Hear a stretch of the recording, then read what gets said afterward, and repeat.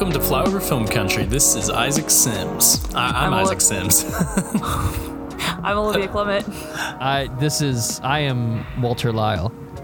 And this is Flyover Film Country. I am Flyover Film Country. Hey, look at me. I Look at am me. Vengeance. I am. I am I'm the captain of the Flyover show. I'm the Country. podcast now. I'm the podcast now. Oh, man. What is happening? I don't know. I butchered that. I was kind of discombobulated by having to toss our cat into the other room for, like, I started recording. Literally, I hit recording and then I hear and it was like scratching at the door and I knew that it would continue to do so. So I went in there was and really I good cat sequestered sound. her. So, Yeah, it was a good anyway, cat Sequestered. impression. Wow. I hope our audience enjoyed the little bit of fun we just had, because that's all the fun they're going to get in this episode. not true. Not true. All our episodes are always fun. 100% of the time. It's not the last sass we're going to get from Walter, that's for sure. Yeah, maybe I should have phrased it that way. Yeah. So, what movie were we talking about, Isaac? We're discussing The Tree of Life by Terrence Malick. It was released in 2011. It was nominated for 3 Oscars, did not win anything. Stars Jessica Chastain and Brad Pitt and Sean Penn. And in keeping with our theme for this year of good films of faith and bad films of faith, I volunteered this one as a good film of faith. So it's the first one that in that category that we have covered on this podcast. The other two have been excuses to laugh at bad filmmaking. So, Wait, the other two. Wait, am I an idiot? Or what are the other two bad faith films we've seen? Left Left Behind Behind and and God's Not Dead. Oh, I thought you meant this year. No. And y'all did God's Not Dead before I was even on this podcast, so I'm not counting that one. Anything before my era is not BW. real. BW. Yeah. Yeah. We're now in that's what Tree of AW. Life is actually about. Like the glowing orb of light actually symbolizes your entrance onto this podcast, Walter. Isn't that crazy? I guess. Terrence Malick knew. He knew. Isaac and I didn't even know each other at this point when this movie came out. Yeah. Terrence Malick And is then- actually God in the Tree of Life universe.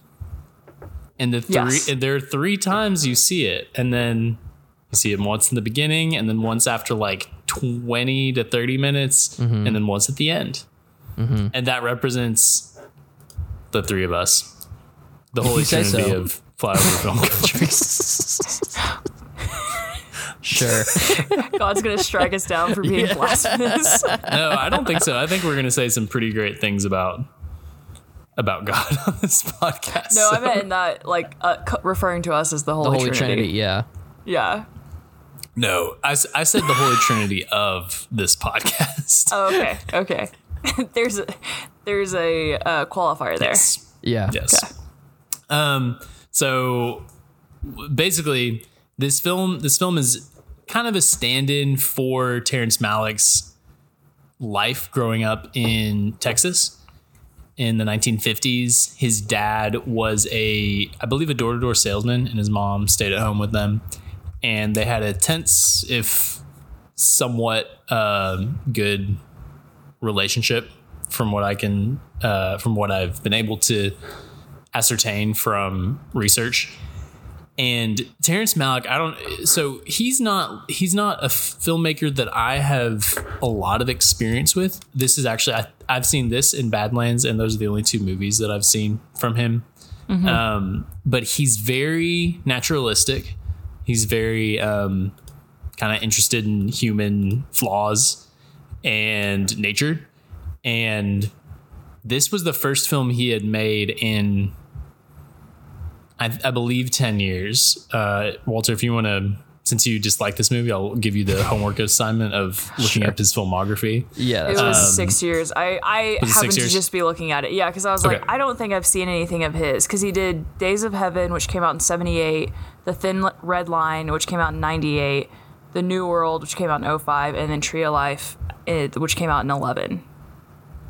He's done more since then, but those were the ones leading up to it. And Tree of Life was the beginning of kind of his re-emergence into filmmaking again, because he made To the Wonder and Song to Song and Knight of Cups. Kind of like, I don't think that's in particular order, but it kind of like sparked this re-entrance back into making movies for him, because people always thought of him as a prolific filmmaker and kind of like an auteur with a singular vision.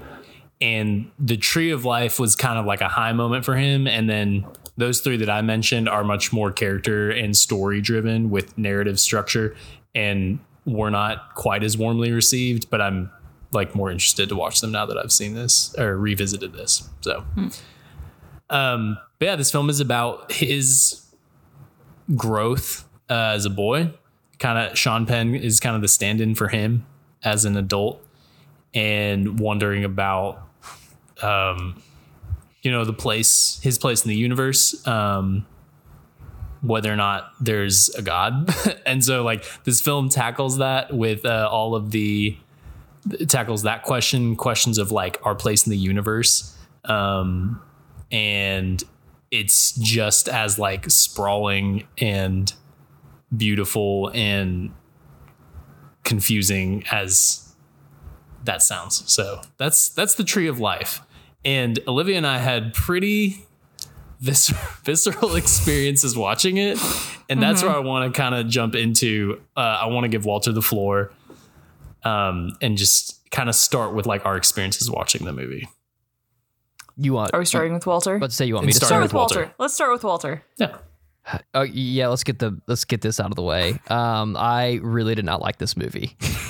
I sent in our group chat, like I think it was like the first 20 minutes or so, I was like, y'all, I don't know what's going. This is not a good time for me. And then at the end, it finished, and then I was like, well, Morgan and I watched it together, and we both had the same. Neither of us liked this movie. We have the same thoughts on it.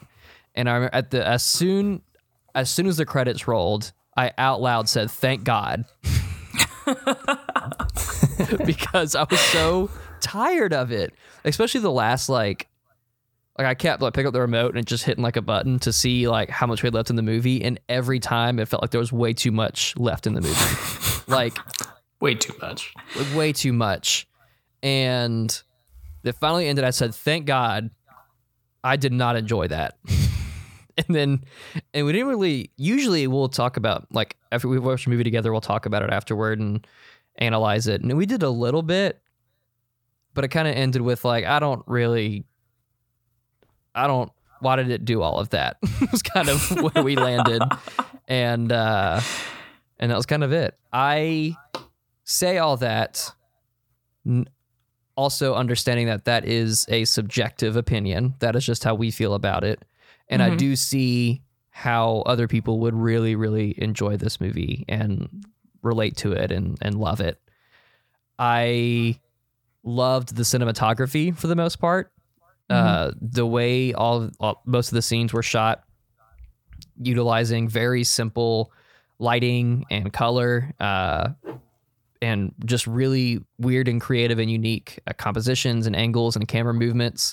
There were parts of this movie that felt like a documentary just from the way it was shot, like really handheld and kind of like almost like guerrilla style shooting. And I really like that. That's my favorite type of cinematography. So that's my one positive thing. So I don't leave my experience on a negative note. Love the cinematography in this movie. Okay, that's all I'm going to say right now. Part of my research, Walter, to that point, so the budget of the movie was 31 million, I think, and it grossed 60. But one of the things that made the shoot really unique is that they didn't, I think on almost every set, they didn't have any lights. They didn't have any lighting. Everything was naturally shot. Yeah. And it really, one of the powerful things about the movie, that I'll describe a little bit more in detail here in a little bit. But one of the powerful things about the movie is that I felt like I was there because of the way the camera would rest on like someone's arm or someone's like kind of like their neck or their shoulders. The way that you would kind of glance at like a different part of someone's body while you're just like having a conversation with them. Right. And it was, the lighting was really good, and it all felt very real. It felt very organic. And again, this is my one really good thing I loved about this movie. You mentioned how it feels like you made it feel like you were there. A lot of that is also due to a lot of wide angle like shots, like lenses that they use lenses that at least either looked like what are the angles that our eyes would see, or even wider than that. So it makes it feel like, especially when you get up close to a character like that, it feels much more intimate.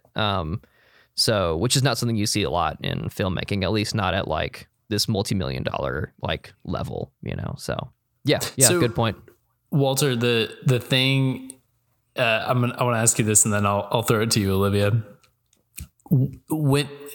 At what point, kind of like in the quote unquote story, was it the way the story was being told, or was it kind of like after the point where you realize that the brother is dead and that you're kind of like having to follow along? Was the thing that was so difficult or hard for you to follow, you and Morgan to follow, was the fact that it wasn't a traditional narrative structure? Yeah, definitely. Like, and I understand. That's what I'm saying. Like, I understand that it's maybe just my smooth baby brain that lacks the ability to like wrap itself around a cinematic concept like that. I think I would have enjoyed this movie so much more if, one, delete the dinosaur stuff. I don't. We'll talk about the dinosaurs. Remove it. I don't care. Didn't want it. Best movie with dinosaurs, honestly. I'm not going to address that. Olivia almost spit out her tea. This movie was 2 hours long, and I kept telling Morgan, I feel like this movie is just wasting my time. And the whole dinosaur part, I mean, that really could have been gone. See, I'm pretty fascinated to, and I think that the people just view this movie differently because of the way that they view movies. Yeah. And that's something that we like to talk about on this podcast, is like, the different experiences that the three of us have. And like, for the most part, we have very different experiences, except when you watch Left Behind on your phone driving 95 miles per hour. Wearing sunglasses. On Interstate 40, wearing sunglasses on the way to Dallas. But for the most part, like, we experience these movies differently. Yeah. But I was very interested to see how you would react, because this film is so like... It pretentious. Is so pretentious. But it's you are about to go through an incredible life change. I recently went through an incredible life change. Olivia's been dealing with life, and I think that, like, I'm not pregnant. I need to clarify. Not I'm pregnant. not Not pregnant. Just not pregnant. dealing with Good like note. the brokenness of life. Right. If I'm not mistaken. Yeah. And that is, and like, obviously that informed my viewing last night. But I was very interested because this movie is very objectively like, what is my place in the world? Why should I be good if you aren't good? God, like all these like internal, like, right. I watched it with subtitles, so I was kind of reading along and kind of making sure that I wasn't missing things. So anyway, Olivia, do you want to share what you shared with us? Because you watched it the first out of us in the last couple of days. Yes. Yeah. And so I watched then it Walter and I watched it around Sunday. the same time. And I'll share what was going on in my mind, because Walter and I basically started the movie at the same time in different cities. And we were having very different experiences. But Olivia. I don't remember what I said to you guys exactly. I was trying to go back to our messages, and then I realized we texted all morning today. Yeah, we did. Which was great. That was a lot of fun. That was a lot of fun. Yeah.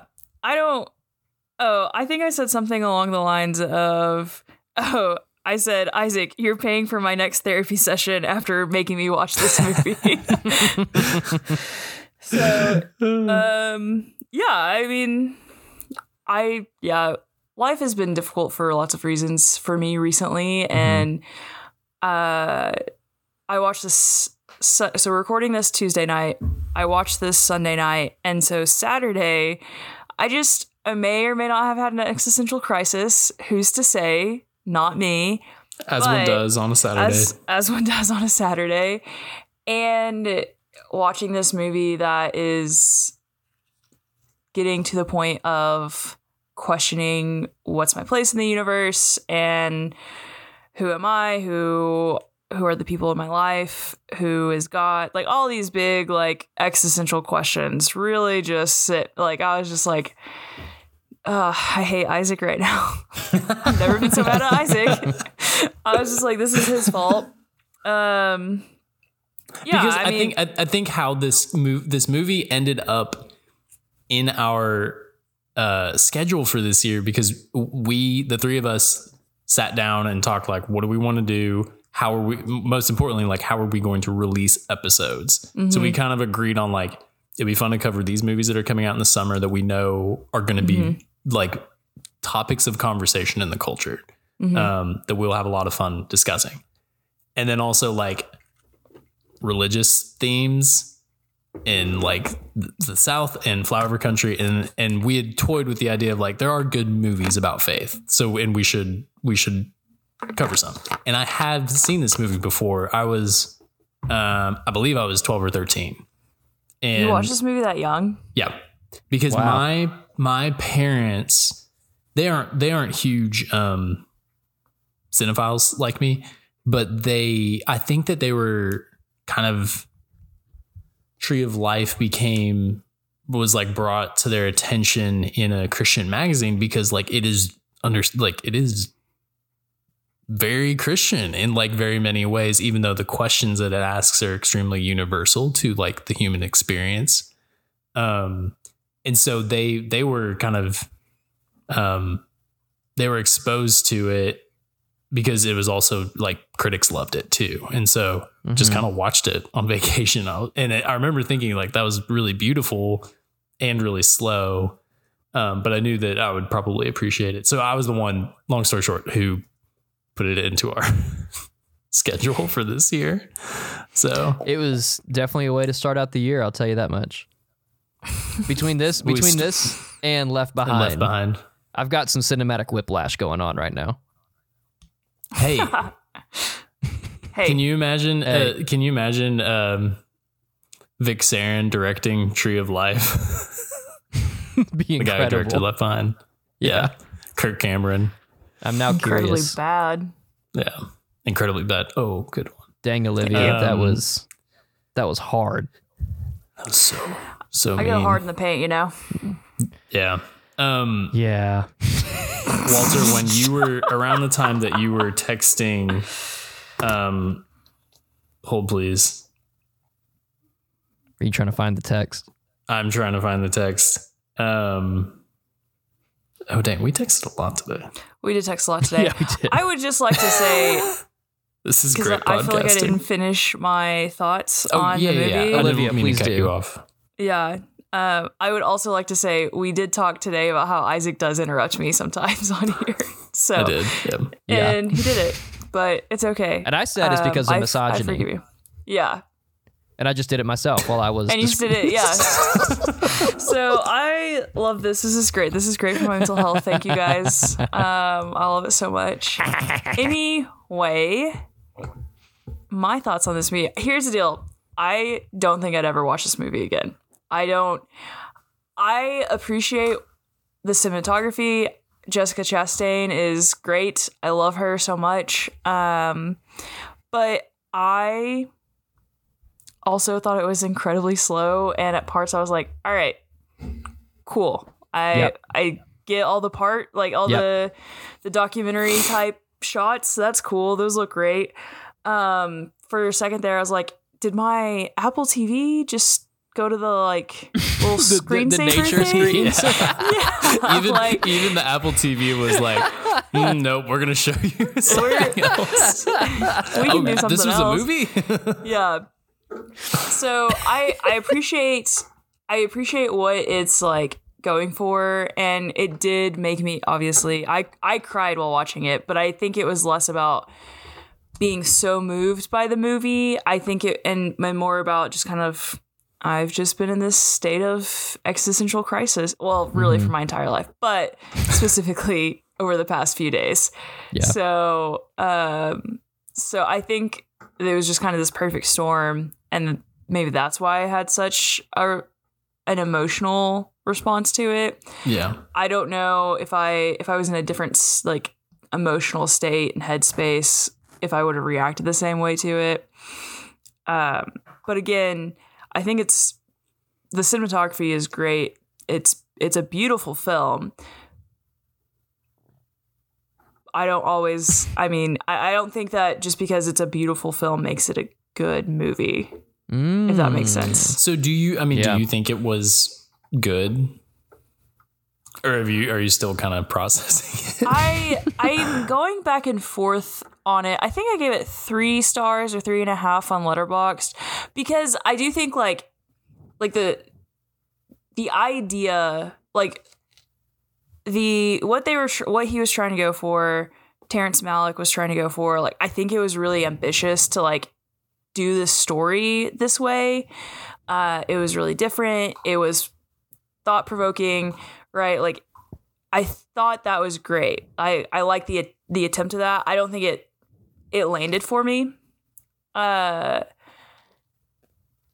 So If I don't you know. had And done also, Go, sorry. Go ahead. I thought you were done. No. I'm sorry. no, No, I stopped, and then don't. I was trying to collect my thoughts. Please if he keep had done going. it in a more traditional storyline, is that what you're going to ask? Like No, narrative? no. Yeah. Finish what you were going to say. Finish what you were going to say. I'm I sorry. don't remember what I was going to say now, Dang so it, it doesn't I'm matter. sorry. It's okay. Sorry. I promise I'm trying to be Well, better what about if- not interrupting Would you have enjoyed it more if it was called Q and it was set in the Middle East during World War I and an underwater minotaur was dreaming about the evolution of the universe? Bro, is this a dream you had? Like what? No. So he was developing the Tree of Life since the 1970s. He Oh. wanted to be about the evolution of the universe, and those were some of the ideas that he was pitching to like different studios, and they were like, no. That honestly sounds like a more enjoyable movie to me, because at least something would happen in that, probably. You know? I think that and Olivia, I said, like, I'm sorry you're going through it right now. And I said I hope it was more cathartic than emotionally damaging, because I remember it being the former. And you said it was more cathartic. I needed to cry. And I think I think I was emotionally prepared for it, because I knew that I was like, I think that this is going to, for several weeks, I was like, I'm going to watch this at some point. I think this is going to touch very tender nerve centers because of the relationship that I've been cultivating with my daughter, who is 5 months old. And I have been having existential mini crises, or like interrogating my own philosophy of how I view life basically every day since August 8th. and like even before that. Yeah. And so I think that like I'm also in a place now, Walter, I'm interested if you get to this place too, where like I'm also just a lot more emotional. Like I cry a lot more easily. And I think part of that is like becoming a dad. I am trying to be a lot more present so that like my relationship with Jess will be strong and we can kind of make good decisions about, you know, things that come up, and just like enjoy this time while Sophie's like a little baby. So when Walter started texting, or no, that started with, is there more than one Tree of Life, or is it just the one with Brad Pitt? I said, that's the one. And then you said, all right, we're starting now. And I said, same. And then 30 minutes later, you said, you texted it in our group to me and Olivia. The past 30 minutes have felt like a lifetime. I don't get this. IDK if I can do a whole 2 hours of it. I kid you not.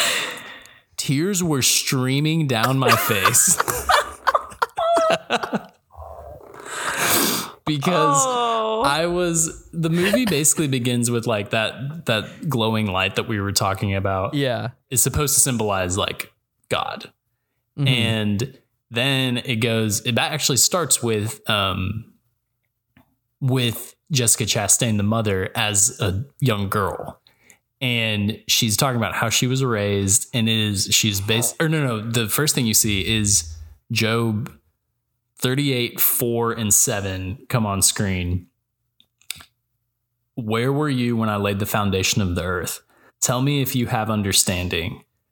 When the morning stars sang together and all the sons of God shouted for joy. So it's like, I've also been reading Job. I've been reading a book about Job. And so I was like, oh my gosh, this is super light. It's just too much. total God thing. Total God thing. This is going to my gosh. wonderful. I knew, not emotionally scarring at all. I knew when Job showed up at the very beginning and it was those two verses from Job, I was like, oh great, I'm going to feel worse by the end of this movie than I do now. Well, great. You know what I love is that the last movie that I saw that started with a Bible verse on screen was Jordan Peele's Nope. So I was like, oh, cool, this will be the same type of movie. But that was Nahum. It was, yeah. I will cast filth upon you and make you abominable.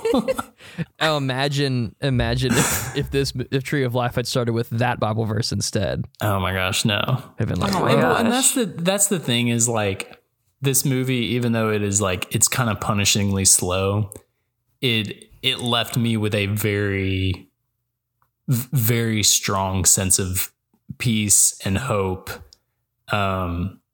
And you know, like, and it's so like sincere. Mm-hmm. When you get to the mother as a child, and she's talking about how she was raised, and she was raised by nuns, and she says they taught us the way of nature, the way of grace, and no one who loves the way of grace comes to a bad end. Mm-hmm. And you know, even like at the beginning, he's the whole movie is about beginnings and ends. Like it's about like literally the birth of the universe is shown in like, he was sending film crews to film like eclipses in Montana and then like stuff around the world for years and years. And so you get to see those like planet Earth shots. Were just really beautiful. I was just kind of like, all right, I'm like sitting through this, and like I got a little bored, but for the most part, when I was like allowing it to kind of be cathartic and be like a spiritual salve and kind of like a way to kind of exercise the feelings that I was having, and still have right now. I don't know. It was just really beautiful. So I will say, yeah, that line that Jessica Chastain has of about grace, I was like, oh man, that really got me, because I just think that, one, I don't show myself enough grace. That's a character flaw. It's my toxic trait. But I don't think that we as people, I see that all the time with people in session, is we don't show ourselves enough grace, and we could probably show other people in our lives a little more grace, which is difficult, I think, for a lot of us, because even though we're told in the Christian faith, like in the church, like that we are to show grace to other people, much like God has shown grace to us, I think that it's really hard for us to do that. And we can wrestle with that, but I don't think that we are given the opportunity often to wrestle with that. And so it was just, and just kind of things going on in my life. It was like, okay, all right. And then I was just like kind of a weepy after that. But I do want to ask you guys a question. Like, so Isaac is a father. Walter's about to become a father. And this movie, in addition to being about the bigger picture of like God and everything, it's also about a relationship between a father and his sons. And so I realize you guys have girls, still having children.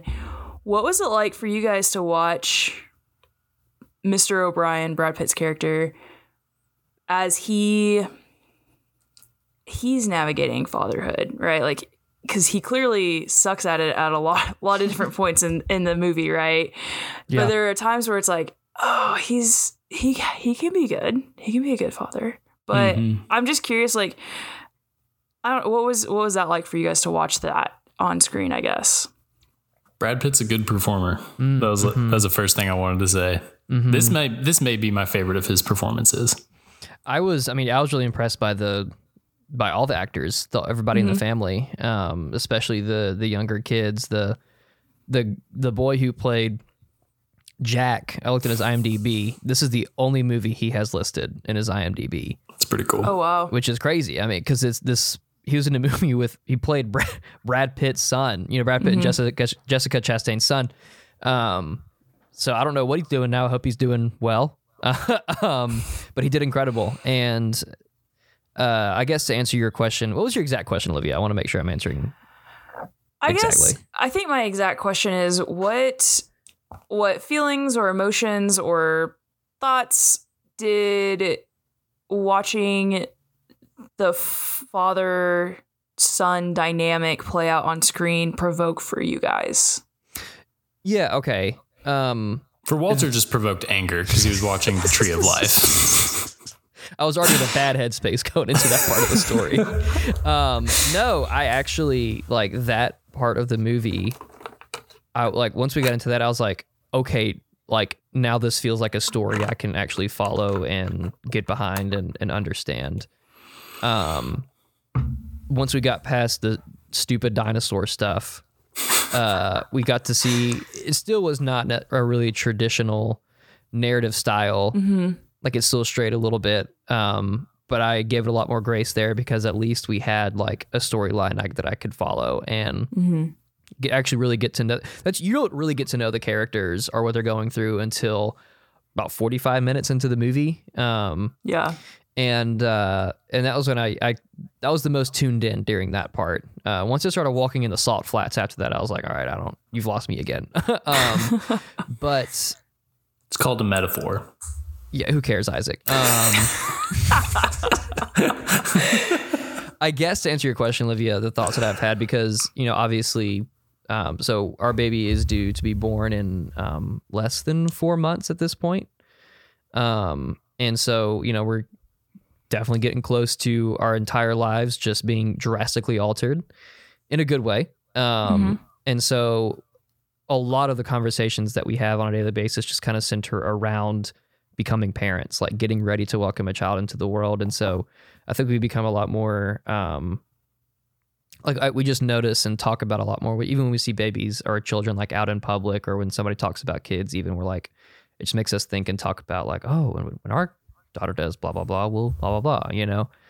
So our headspace is definitely like in like parent mode already. And so I guess feelings and thoughts that I had was, I can tell that the dad loves his children and just does not know how to show it properly. And I wish that I could, like, I know these are all fake people. They're all characters in a movie, but I wish that I could like have a conversation with this guy, like, or somebody who's like him.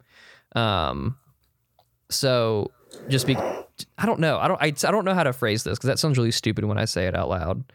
And it also made me wonder, like, what am I going to do? How am I going to react when my child sasses me at the dinner table? Obviously, I'm not going to come across the table and throw him in another room.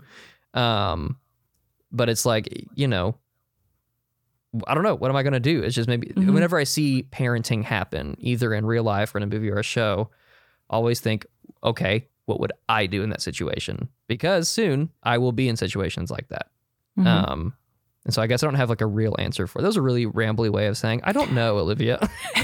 No. It just made me think about parenthood, I guess. Sure, yeah. And I think that that's fair to like want to kind of sit down with the character of Mr. O'Brien and be like, hey man, I've got some questions. What's up? Yeah, no, because I found myself wondering, and I realized, like, yeah, we don't really get to know. We're kind of just dropped down into their family and into the dynamics of that family system.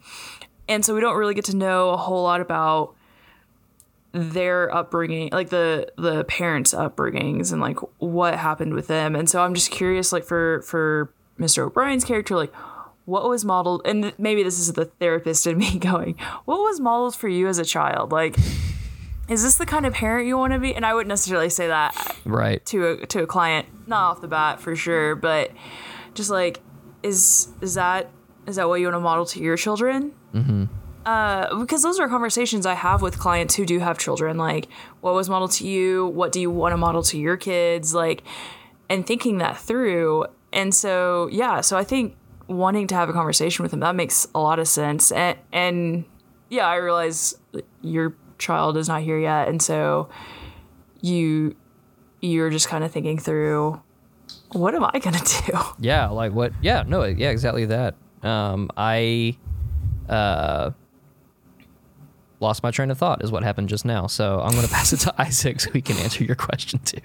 It will, and that's something that I picked up on in this movie is that he is, the boy Jack is really seeing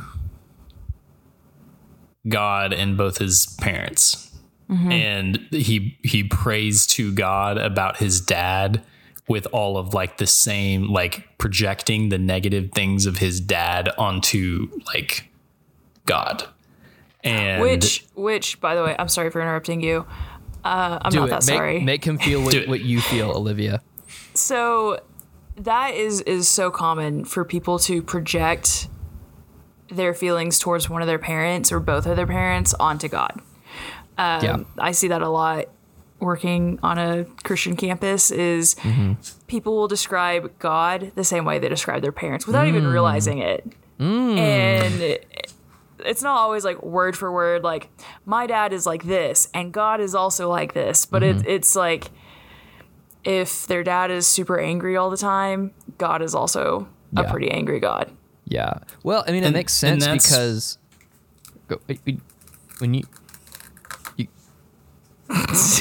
that's the thing that that I wrote down is that I think boys, especially specifically with their fathers, kind of resent them because they know that they're like them. And like they resent the similarities that they know that they have with their dad. And like, especially, I mean, like the scene where he's trying to teach them how to take a punch and how he's, how he's like, hit me as hard as you can, like on the face. It's just one of the most like emotionally draining things for me to watch because it's like, these are boys and like, you need to be embracing them and like hugging them and like, you know, play roughhousing them. Yeah. And like my dad did. My dad was like, he would wrestle with us before bedtime. He would do this thing where we would jump on their king size bed and he would swipe at our legs with a pillow and we just like you told me about this. Eat it on the mattress, and it was the best. It was like so fun and funny, and we were just like screaming with laughter. And this is like the opposite of that. And I actually told my dad recently too. I was like, I used to be so focused on the ways that we're different, and through different, a couple different scenarios, I realized like he reacted to several pretty difficult circumstances the way that I would have. And it was this moment where I was like, I realized how much more similar we are than different. Yeah. And I told him like, I've been focusing on that for quite a while and I don't want to anymore. And I think that meant a lot to him. Yeah. So that's it. So like watching that, and then like, obviously the mom is a lot more like an image of beauty but still like fleshed out in this sense of like, this is God is, and I actually think that in the background, Terrence Malick actually like views God as a woman. But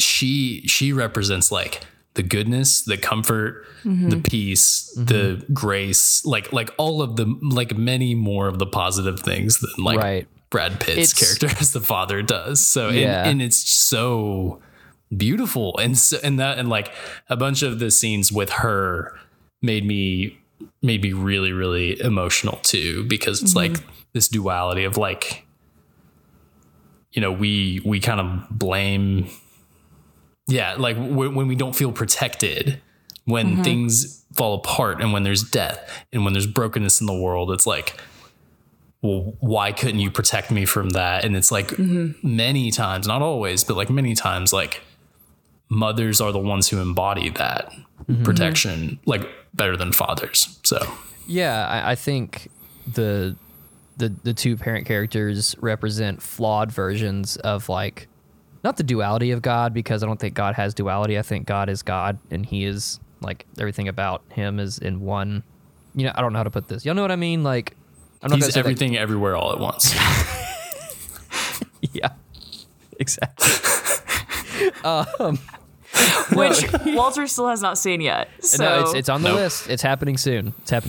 No, so I just don't want anyone to think that I'm saying that there's two different sides to God, because that means that God is like kind of split, which he's not. But just like the two major aspects of God, one being the kind of the more motherly aspect, you know, like Isaac, like you said, like being the essence of like beauty and peace and comfort. But then also, God is also a fair, and he's also an angry God. God has described himself as a vengeful God, and so I think that combining with Olivia, I wanted to revisit what you said about. I'd never thought about this, but it's completely true. Is that we kind of project our idea of God onto our parents and vice versa, and I think it's definitely because obviously the Bible.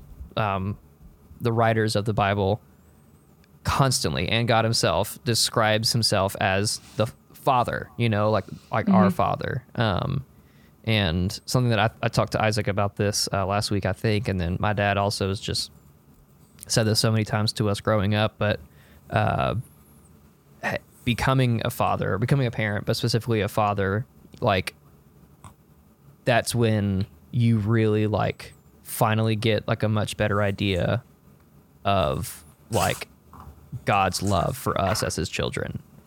It's not something that it's just a different understanding when you become a parent. Like this person that you helped create, like is yours to take care of and love unconditionally. And there's not like quite anything like it. And, but again, it's a flawed version of God and his love for us too. So I appreciate you saying that. Is all I'm trying to say. That was a good note.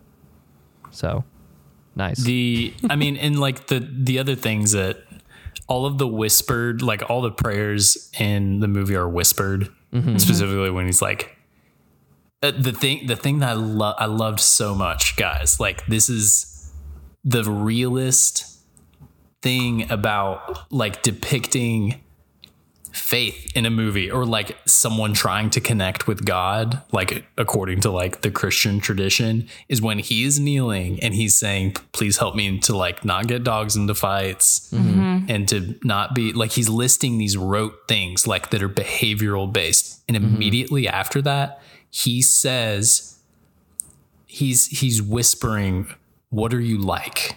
I want to know what you're like. Where are you?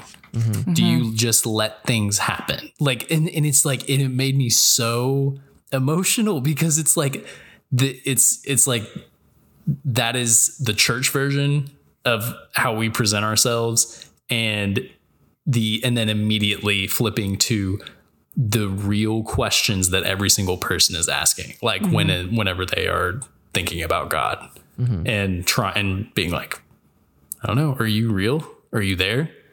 Are you there, God? It's me, Margaret. Yeah, exactly. What shape did I come to you? How did I lose you? Where were you? I just wrote down a bunch of them because they're so simple, but like kind of, you can tell that they are things that he is written in a journal somewhere. Why should I be good if you aren't? Like it's just one of those things. It's one of those things because it's like, I'm thinking about like, I have no control. I do have control. I have no like complete control over like what happens to my family. Specifically this like innocent child. And, you know, and it's still, you kind of forget, but by the end of the movie, the last thing that's said is Jessica Chastain saying, I give you my son, I give him back to you. Oh, yeah. And it's like, it freaking wrecked me, because it's like, I cannot, like, at the end of the day, I do not know what's coming. Yeah. And that's the sort of peace that, like, that being a Christian and believing in the gospel brings us, because, like, death is not the end, and it is the worst. But that doesn't mean that it's not the worst thing ever on earth. And that's what this movie is, like, just ruminating on. And so I've just been thinking about it. I've been thinking about death a lot, and so it ended up being really cathartic. So Isaac, I think when we were hanging out last week, I think I told you this too, that I've been thinking about death a lot too. And again, not in a suicidal way, just the concept of death and what happens after we die. And not that I'm questioning my beliefs, or like maybe I believe something different. I'm not saying that, but I'm like, what if I'm wrong? What if I think I've been a Christian my whole life, and then I die and it turns out I've done everything wrong and I'm not going to heaven? Like, that is a very scary thought to me. And so, again, did not like this movie, but it's stuff like that did make me have thoughts like that. Or I'm like, I'm supposed to have, and for the most part I do, but I'm supposed to have this security and peace in death, knowing that, like, it is not the end, and we are promised eternal life. But again, what if I'm like Brad Pitt's character? What if I think I'm doing the right thing? Of course, I'm not going to be an abusive dad, but, you know, like, he thought he was doing the right thing. Yeah. He thought he was being the good dad, but obviously he wasn't. You know, it's like, what? How do I know I'm doing it right? You know, like that. It's scary to think about. So, I don't know. There's no positive thought on the end of that one. So take that as you will. There's just I've kind of said everything I want to say. I don't think that it would be interesting for listeners to hear me kind of. I've connected every dot I think that needs to be connected in an episode format. But yeah, I just, the last thing I want to talk about, because Olivia, I figured you would find this scene pretty interesting when he goes into his neighbor's house and he's just kind of like, I mean, it was like the whole like 1950s, like nobody's locking their doors. You can kind of go wherever and say whatever and, or go whatever and do whatever. But when he starts to kind of break bad and like rebel, and then he like goes through the drawers in the master bedroom upstairs, and then he takes the gown and hides it. And then he just like throws it in the river. I was like, I kind of made a note because I wanted to see what our resident therapist thought about, like, because that's like the embodiment of his shame. Yeah, no, I think that it is. I think that a lot of people who grow up in conservative Christian households don't know how to talk about shame, first of all. They feel shame a lot, right? Like, I don't know about you guys, but growing up in a Baptist denomination, like, I felt shame all the time, constantly. And so I think it's hard for a lot of people to talk about their shame because it feels so heavy. I also wonder too, because how old do you think he is? Like 12? 13? I think he's like 11 or 12. Yeah. So he's probably like, I mean, he's also probably thinking about his sexuality some, and like, not that he's like questioning whether or not he's like straight or gay or whatever, but just like what sex is, stuff. Just puberty stuff in general. And so,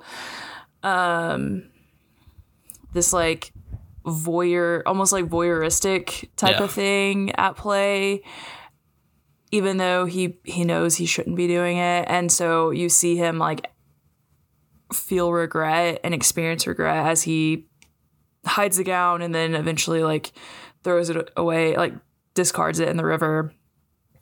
And so I think that that's probably at play there too, which not that I'm saying that I'm going to guess and hope that none of us went through our neighbors' like houses and like stole something or anything like that. I'll never tell. No, it's pretty relatable for multiple reasons, actually. For multiple reasons. It's a shot for shot story, like example of one of Isaac's memories. Yeah. You know, actually, what it reminded me of was that episode of SpongeBob. You're gonna miss the panty raid. The panty raid. And they go to Mr. Krabs is like, what's the panty raid? And then they go to his mom's house. That's exactly what this scene was like. They did this in SpongeBob. They did this in SpongeBob. That Sorry, episode keep came going. out before this Walter's movie. Frame of reference is like, how many like things in here will be like something I have seen on SpongeBob? My Here's the deal. smooth baby brain. Like if I can relate something to The Office or SpongeBob, I'm good. Here's the deal, Walter. I also do that. I probably reference SpongeBob at least 3 times a day. Gosh, So, thank you. I feel so seen. Thank you for validating me. of course, always. I will always validate you. Yeah, I love SpongeBob. It's one of my favorite like shows of all time. Oh, I yeah. will, and I want to put a qualifier to it. Do The it. first 4 seasons. I was about to say, I know, and you know what? People our age, we know what each other means when we say Yes. we love SpongeBob. We Yes. do not mean anything past the 4th season. Right. Like just Nothing. the stuff Not that was one actually single good. thing. Yeah. Yes. Anyway, I'm sorry. Keep going. I tried to explain to my coworker why. So when we were last week when we were talking about potentially covering Disney movies, I said, "Well, you guys can do that if you want." And then you guys were like, "Oh, like, are you too good for Disney movies?" And I was like, "I literally haven't watched any because my parents didn't let us. We've never seen have this movie. cable." So Yeah, Isaac, we watch what you want to watch, but you can't watch a Disney movie for us. no, See how it is. Yeah. no, okay. because I said I would watch Freaky Friday. You definitely did. should watch Freaky You did. Friday. And It's so I was so making a good. Wait, concession. hold on, hold but on. you guys were framing it in terms of like, hey, we should revisit these Disney movies. We were. And I was like, That's that true. does That's not fair. sound fun to me because like and it's not that I'm not a team player because I said I would do Freaky Friday. But it's like you can't like reinvent the nostalgia. That's my whole point. No, It's like, you're right. But, You're right. But, You're right. but with SpongeBob, I think it's different because I watched SpongeBob in college with Andrew, and I was like dying laughing. Like I like SpongeBob is timeless. It is I'm- timeless. I'm glad to know because I think about that. Like, is SpongeBob just nostalgic for me, or was it actually funny? And so, but obviously, I would never be able to know for myself. That's but why it is, it's yes. like clever. Yeah. Well, and it was also supposed to be an adult animated show. Like it was originally going to be an adult animated show. Mm-hmm. And then they were like, you know what? Let's make it a kid show. So Yeah. I did not expect us to talk about SpongeBob at all on this episode. I could do a whole episode. You're gonna miss the panty raid. on the Band Geeks episode. No, of honestly, SpongeBob. this is legendary. That episode, oh my gosh, that iconic. episode is iconic. It's like it is. It's one of those rare moments in comedy writing where like literally every single line will make you laugh. It's nonstop throughout. And those episodes are like what 12, 13 minutes. So like they just jam pack it with like just peak like comedy content. It's incredible. Is SpongeBob on Amazon? It's on Paramount. It's on Paramount. It's on I think Paramount? it is on It's Amazon. on or Prime was. and Paramount. Or Yeah. I haven't checked since Paramount's been a thing. So I don't know if it's still on Amazon Prime, but Yeah. I know it is on Paramount because there have been times where I'm like, I don't know what I want to watch, and so I'll just be like, you know what, I'm gonna watch SpongeBob. Yeah. I've seen it. I don't have to really pay attention, and if I do, I'm gonna laugh anyway, so it doesn't matter. Exactly. Man, guys, is mayonnaise an instrument? No, Patrick, mayonnaise is not an instrument. Horseradish is not an instrument either. When do we start kicking? That's the chorus line. No, dude, the most iconic was when he almost gets impaled by all the drumsticks. He's just hanging there. He goes, "Too bad that didn't kill me." That's like, I do remember the one I watched with Andrew. They get stuck somewhere in the middle of nowhere, and Squidward's like, we're gonna die here. And then SpongeBob goes, calm down, Squidward, we're not gonna die here. And then it cuts to Patrick and he's building coffins. And he's like, we're not? I was like, oh, it's this kind of show. It's just incredible. It's so Oh good. my gosh, it's so good. Oh my gosh. Oh. Man, I guess now we have to talk about Tree of Life at least one more time to finish out this episode. Finish out. Oh, man, I had another question I was going to ask you guys. I don't think I will watch this for a while, but I do think that like this movie will be cathartic for me, like in the future when I do watch it. And I do want to watch it like with Sophie. Mm-hmm. I'm curating like a list of movies that I want her to see in terms of like, here's kind of like a cross section of like diverse voices and types of movies, and like, you know, on the off chance that she like gets interested in Is Blazing Saddles filmmaking one of or them? something like that. What? Is Blazing Saddles one of them? That's gonna come when she's older. She understands it. Which I told y'all that when I watched Blazing Saddles, I just like kind of turned it on and Sophie was sleeping and Jess was in our bedroom and I was in the living room and I was like howling with laughter, like screaming, like, oh my gosh, this is like every single joke is just making me die. And she comes out and she's like, what are you watching? Like in that tone. And I was like, this is just the funniest thing I've ever seen. I really hope when Jess listens to this, she comes back and is like, that's not at all how I said it. Dude, the number of times I've told a lot of stories about my childhood and my parents on this podcast. And almost and my parents, again, shout out to Amy and Craig Lyle, mainly Craig. I don't know if Amy listens to every episode. Craig, but Craig I'm listens really to every trying not episode. to breathe into my microphone. Thank you for your feedback. He sent me a message. My dad listened to our last episode and sent me a message. It said, who is breathing so heavily into the mic on y'all's podcast? I said, it's Isaac. We've had conversations about it. So many conversations about it. Hey, So I'm, anyway- I'm sitting like a good No, you're doing 3 or well. 4 inches back from my microphone. So I haven't. We'll see how it sounds when I'm editing this episode. We'll see how it goes. I'll keep you updated. But anyway, every time I tell a story about something with my childhood involving my parents on this podcast, never fails, one of them will message me and be like, well, that's not exactly how it happened. So the most recent one was, I think it was in the last episode or maybe the one before, where I told the story of how I made my dad run a red light. And It was the then last one. Okay, yeah. It was and Left then Behind. Yeah, it was. And then I called the cop Butthead. Yeah. you actually got sent to juvie, and you're Actually, traumatized from the cop shot me in the leg and I survived. No, so all cops are bad.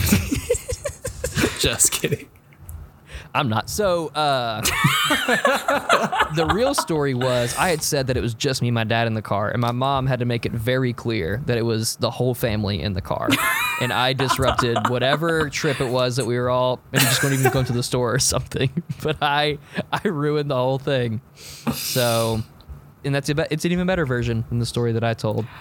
I love that the whole family was there, and Yeah. you said that to a cop in front of your entire family, and your parents, I'm sure, were sitting up front, mortified. I was like, Yeah. they need to know what I'm Jessica- about. Jessica witnessed me holding back tears, describing what I've like everything that the Tree of Life evoked in my soul. So she, in a way, she received her own podcast episode of my thoughts about this movie.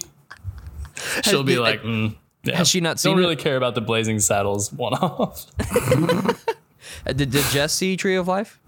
She watched part of it, and I think she was intrigued, but she was also doing she was grading some papers, and she asked a couple questions, And I just kind of basically ended up sharing like my experience about it. And she said she would watch it at some point. But the nights are early for us. So these days, I wonder why. Children, child, daughter, girl. Our next episode is going to be Mississippi Grind. Nice. And that's a fun one. It's a really fun one. Do you promise? Is it really fun? It's my favorite performance from Ryan Reynolds. He's in that? He is. I guess I just have no idea what Mississippi Grind is about. Yeah. Is it a comedy? Yes. Nice. Yep. Okay. Well, cool. Ben Mendelsohn, Ryan Reynolds gambling their way across the South. It is awesome. Oh, Well, that sounds cool, actually. Yep. I will say I'm not gonna give spoilers for the rest of our year, but we have a kind of a stacked year ahead of us for the movies that we're gonna cover. I'm really excited to do some of these. It's a good and diverse collection, I think. Yep. I think we did a good job. Yeah. Well, I think it was just you, Isaac. Did you come up with all of the movies? If you want to do it on the air, we can. If you want to argue about this with all of our listeners involved, no, I'm kidding. They're all good picks for real. Except now I know Tree of Life was not a good pick, so I will hold that against you. Other than that, we'll see how this year goes. Yeah, it is. It is, I guess.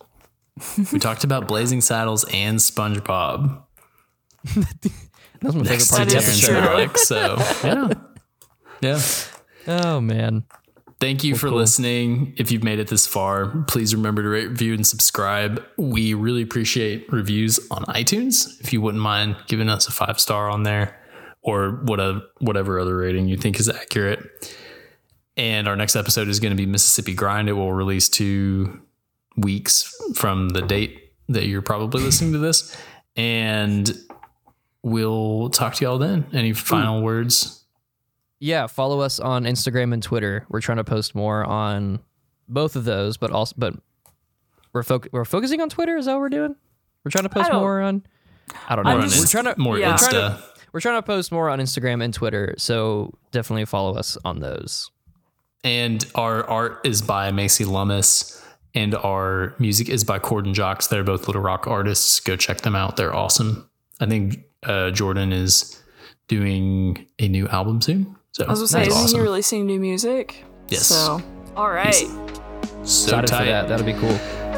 We will talk to you guys later. Thanks for listening.